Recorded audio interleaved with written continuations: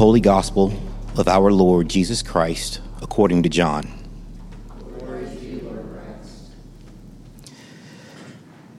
At that time, the Feast of Dedication took place at Jerusalem.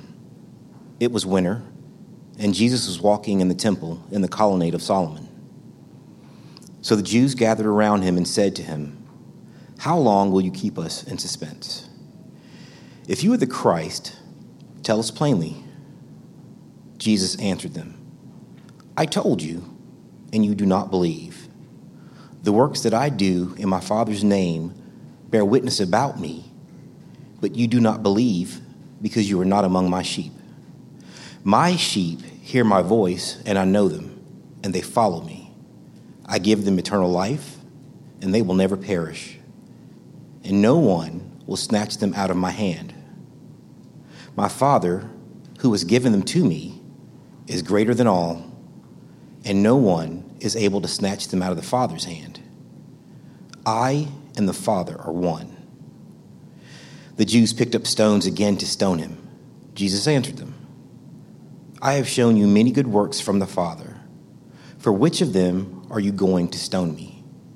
The Jews answered him, "It is not for a good work that we are going to stone you, but for blasphemy, because you, being a man, make yourself God."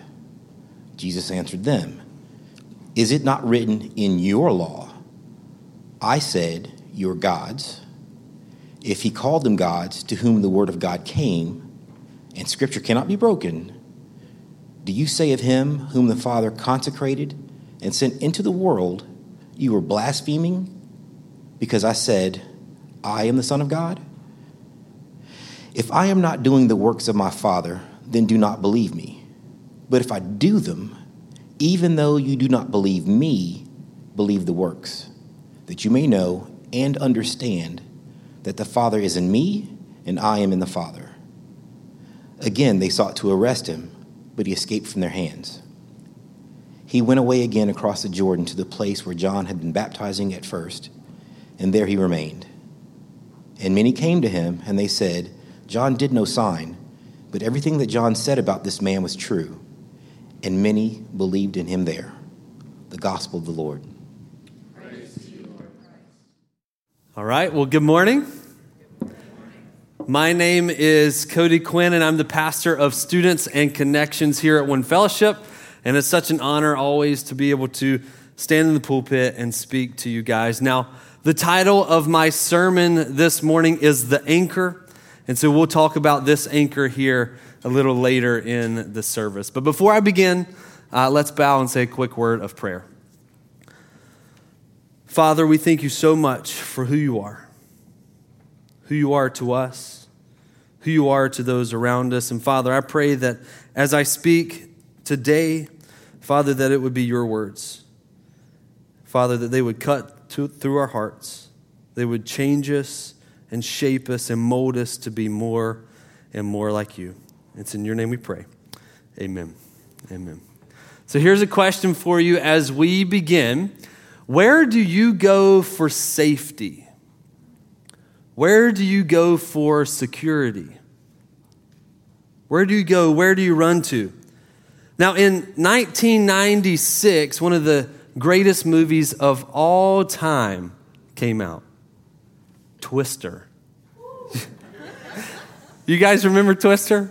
You may not agree with the statement I just made, but it's one of my favorite movies of all time. I love Twister. Now, if I had have been through a Twister, I may not like it that much, but I like the movie. And in that movie, towards the end, you see the two main characters running from the biggest tornado, the biggest twister that they have ever seen, right? They're storm chasers. This is their dream, to find these huge, big storms, and they find the biggest one of all. And now they have to run from it. They find themselves in fear, running for safety, running for security, hoping for their life to be spared from this storm. They run through a barn, and the barn gets ripped up. There's pieces of wood flying everywhere. There's tools flying everywhere around them. Luckily, they do not get hit. So the movie continues, right? They keep running through the field. They go through the barn, through the field, and then they find the smallest little, looks like an outhouse, but it's a little tool shed, I guess. And they run in there, a little pump station, and they find some rope, and they say, okay, here's where we have to make our stand. We can't run any further. And so the guy finds some rope, and they tie themselves to the plumbing that's in there, the pipes that are coming from the ground, and they hunker down. They anchor down. And the tornado rips that little white pump house to shreds. You see them flying, their feet are off the ground, they're going, but they're anchored into this plumbing that itself is anchored into the foundation or anchored into the ground. And you actually see in the middle of that, they get in the eye of the storm, and again, they're just flailing all in the air.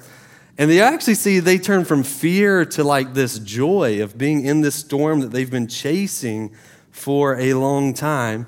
And then the storm ultimately passes over them, and just in the nick of time, it goes away. And that is one of my favorite movies of all time. But we see that the main characters, in order to be safe, in order to be secure from this storm, they had to find some anchor point that'll keep them to the ground, or the storm would have taken them away.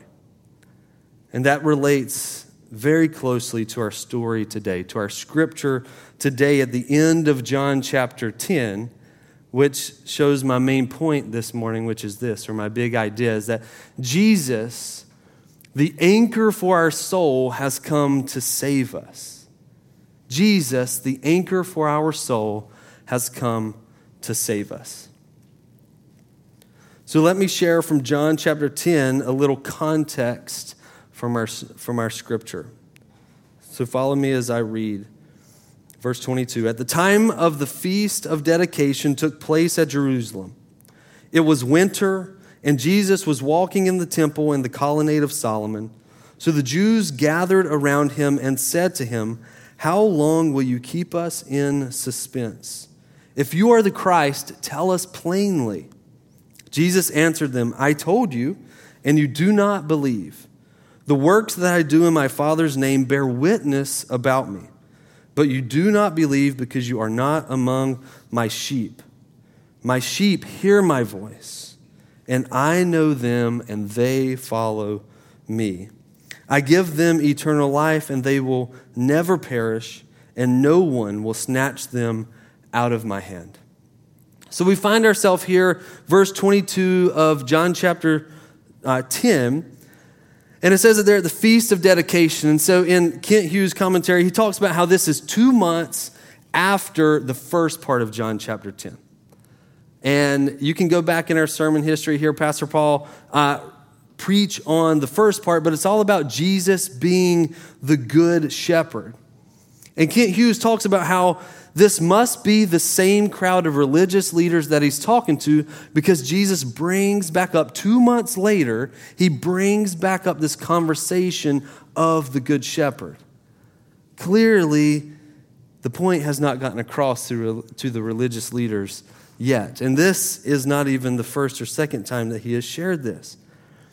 But we see that the religious leaders say, hey, tell us plainly. Just tell us if you're the Messiah.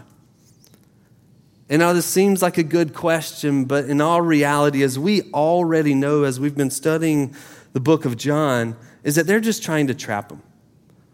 All they want to do is get rid of Jesus, this guy who's saying that he is the Son of God. They're trying to trap him, but Jesus says he is the good shepherd. And as the good shepherd, and as we talked about a couple weeks ago, is that as the good shepherd, he fully knows his sheep. He fully knows us. And although he knows everything about us, he fully delights in us and in who we are and who he has created us to be. Not only that, but a good shepherd fully provides and fully protects his sheep. But here's the thing about sheep, is that as sheep, we are utterly helpless without the shepherd. We need a shepherd. And Jesus is claiming here that he is the good shepherd. He is the one and the only. the good shepherd, and we need him. We need him, which points us to point number 1 for today. So let's read John chapter 10, verse 29 to 30. Jesus is the anchor. My Father who has given them to me is greater than all, and no one is able to snatch them out of the Father's hand. I and the Father are one. Now, every time I went to type up these notes in Google Docs, it always wanted to change the good shepherd to a good shepherd. There's always this blue little squiggly line under the, and every time I had to go back and change it, I would right click, and I don't want it to say a. I want it to say the good shepherd. Google doesn't understand what Jesus is trying to say. Many of us don't understand what he's trying to say here. The religious leaders do not understand what Jesus is saying here, what he's claiming here to be the good shepherd. But how can he say this? How can he claim to be the good shepherd? In Ephesians chapter 1, starting verse 20, it says that he worked in Christ when he raised him from the dead and seated him at his right hand in the heavenly places, far above all rule and authority and power and dominion, and above every name that is named, not only in this age, but also in the one to come. Jesus has been seated at the right hand of the Father. After coming to this earth, living the perfect life, dying on the cross, being laid in a tomb for 3 days, God raised him to sit at the right hand of authority. We see in other places of Scripture that he has authority over the wind and the waves. Even nature listens to Jesus and to his authority. We see all throughout Scripture where he heals the blind. He makes the lame walk again. He raises the dead to life. We see Jesus has this authority. But where does it come from? Isaiah 46 says this, I am God and there is no other. I am God and there is none like me, declaring the end from the beginning and from ancient times things not yet done, saying my counsel shall stand and I will accomplish all my purpose. We read this about God, and in our scripture in John chapter 10, verse 30, it says, I and the Father are one. The reason that Jesus has the authority that he has is because Jesus himself is anchored into God. That's where his authority comes from. That's where all authority comes from. Jesus is anchored in the Father. How much more should we be anchored in the Father? Which leads us to point 2. Jesus has come to save us. Starting in verse 31 of our scripture. The Jews picked up stones again to stone him, as always, right? Jesus answered them, I have shown you many good works from the Father. For which of them are you going to stone me? The Jews answered him, it is not for a good work that we are going to stone you, but for the blasphemy, because you, being a man, make yourself God. Jesus answered them, is it not written in your law, I said you are gods? If he called them gods to whom the word of God came, and scripture cannot be broken, do you say of him whom the Father consecrated or set apart and sent into this world, you are blaspheming? Because I said I am the Son of God? If I am not doing the works of my Father, then don't believe me. But if I do them, even though you do not believe me, believe the works, that you may know and understand the Father is in me and I in the Father. And once again, they sought to arrest him, but he escaped from their hands. And there's a lot in this scripture. We see first, again, that the true heart of the Jews or the religious leaders here comes out. They try to stone him. They pick him up. They pick the stones up once again, try to stone him. We also see in here, there's this language of talking back in Scripture of how if they're called sons of God, how do you not believe me? In Psalm 82, we read that some of the leaders of that time, if they were of God, then they would call them sons of God. And Jesus here is pointing out, if you can call them sons of God, I'm doing the works of the Father. Even more so, God the Father has set me apart in a special way. Why do you not believe me? With what your word says, your word, the scripture cannot be broken. If you call them that, how can you not even trust me? That your scripture says God has set me apart. Jesus says, if nothing else, believe my works. Even if you don't believe in who I am, in what I'm saying, look at my works. They point to who I am pointing to. They point to the one who has sent me. They point to the one who has given me the authority to do the works in the first place. Look at them. But here's what sticks out to me in this passage. Here's what I believe is the greatest point. That these people are here trying to kill Jesus, right? They're picking up stones to stone him. This isn't the first time. This isn't the second time. This is the third time in the book of John that this has taken place. And yet, what do we see Jesus doing? He's rebuking them. He's calling them out, but what's the heart behind it? The heart is so that they will be saved. The heart is so that they will come to know who he is and find safety and find security. Not this false security that they have in the law, but security in Christ. I wish I had that heart. Those who come against me, I wish I had more of the heart of Christ to continue to try and plead them over for the case of Christ. A lot of times I'll write them off. I may say some bad words under my breath about them if we're honest, or maybe not under my breath, right? But Jesus here is fighting for their souls.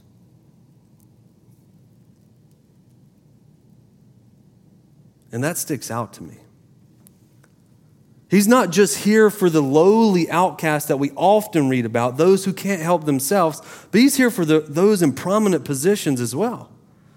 If you find yourself in a prominent position today, if you find yourself as a leader in your company, if you're the leader of your family, or no matter where you are, Jesus wants to be saved. He wants you to be saved. He wants you to find security in him. Ultimately, here, he's offering for us to be anchored in him. He himself is anchored in the Father. They are one, and now he has given us this invitation that we would also be anchored in him, where true hope, true safety, true security comes from. And so the truth is out. The truth is out about Jesus. Once again, the religious leaders have said, tell us plainly. He's told them once again that he is the one who saves, that he is the good shepherd, that he's the only one that will fully know you and still fully love you. That he's the only one that can provide for you when no others can. He's the only one that can fully protect you, that will never give up on you. As we heard in the sermon previously, that he's the one that will sleep at the gate for you. So that when you are at your most vulnerable, he will be there. He is here to fully, securely save you. But oftentimes we follow a different shepherd, right? We often follow a different shepherd. Now look at this anchor here. Right? I think a lot of people know what this is, especially here in Charleston. This is a boat anchor. A lot of them that you see are a little bigger, a little sharper edge. They may be made out of steel. But this is all they had at Walmart last night, okay?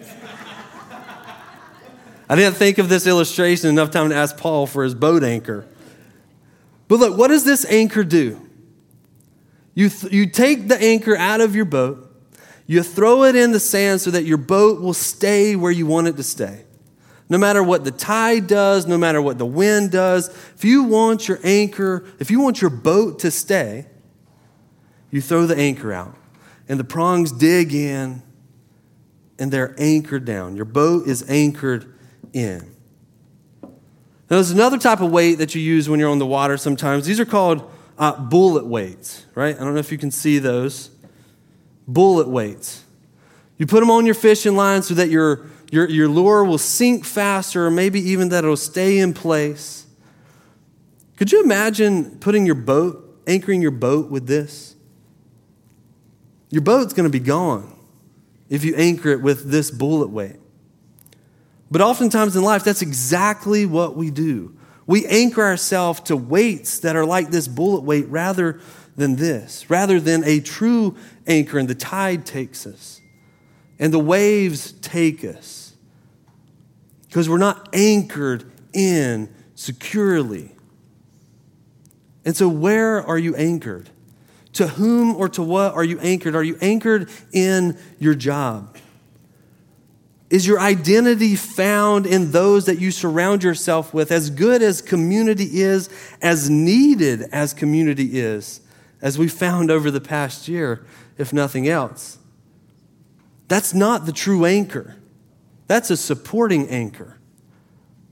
Christ is the true anchor.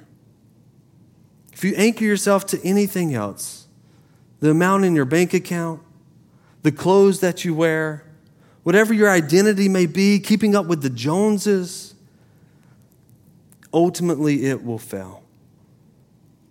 It's empty. It's like the bullet weight compared to this. Your boat, your life will drift. When we're anchored to anything other than Christ, the Good Shepherd, security is not promised. The protection will fail and love will fade. So the question is, to whom or what will you be anchored? The Good Shepherd or something far, far less? Jesus, the anchor for our soul, has come to save us. Let's pray. God, today we are yours. We say that we want to be anchored to you. We don't want to drift. We don't want the things of this world to sway us, to cause us to go away from you, to cause our days to be ruined, our lives to be ruined, to take us into the depths. But Father, in you, no matter what comes, whether it's a twister, whether it's a virus, whether it's a job loss, whether it's a divorce, whether it's what, fill in the blank, no matter what, our hope is secure in you. We can find safety, we can find hope everlasting in you. Father, thank you for the invitation. Thank you for providing us a way. Thank you for offering us to be anchored within yourself. My prayer today is that we would trust you fully in our life. It's in your name I pray. Amen.